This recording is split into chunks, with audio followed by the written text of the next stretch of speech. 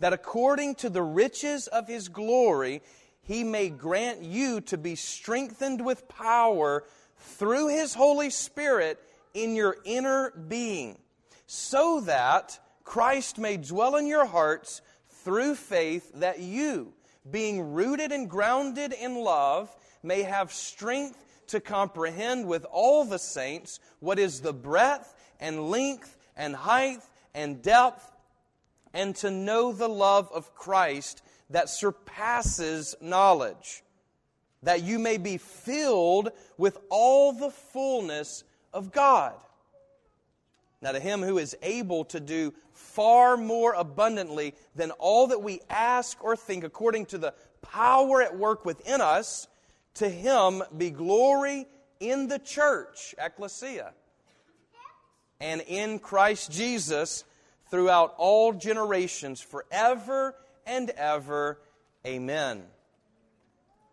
There is a family from whom every family in heaven and on earth is named.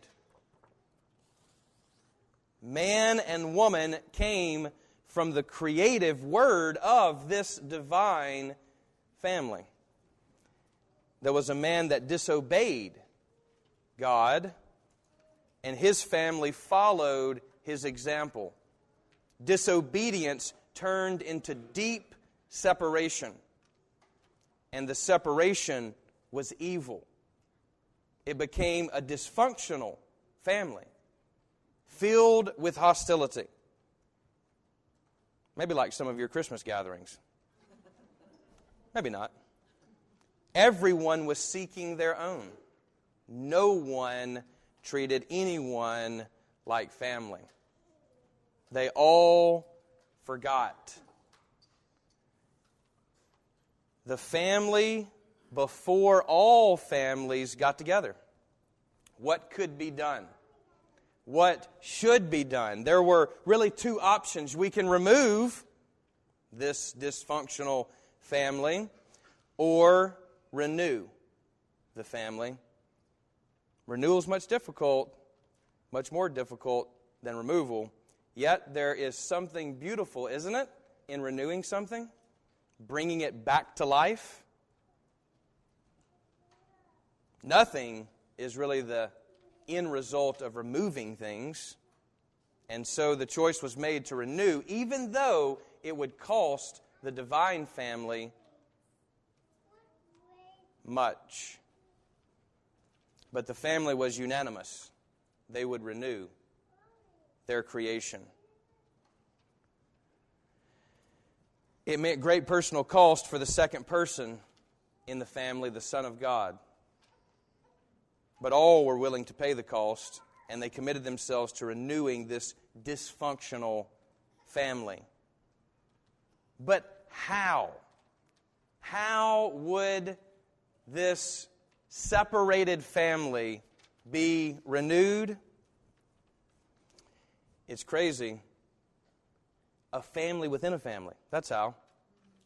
God starts, remember, with Abraham, and He says, through your family, I'm going to bless all families.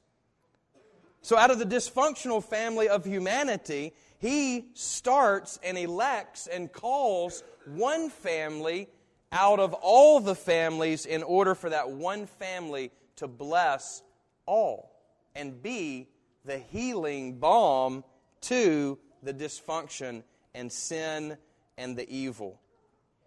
This is the true family. This is the line of David, the root of Jesse. As in our reading today, it is the family from whom every family in heaven and on earth is named. There is no peace until we rest securely in this family. And Jesus, thankfully,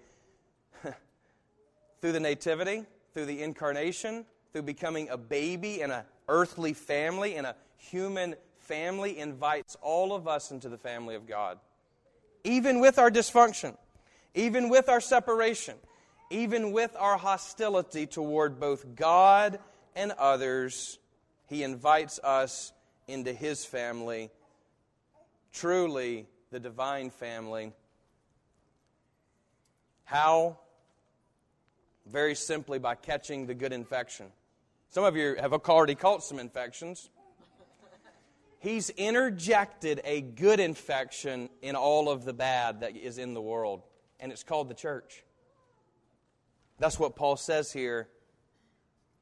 To Him be glory in the church and in Christ Jesus, who is the head of the church. This is the family of God. And this family, as we look around at each other, brothers and sisters, this family will last forever. And this family is like coming home. So, come home. The church is your true home. Amen. Told you I'd keep it.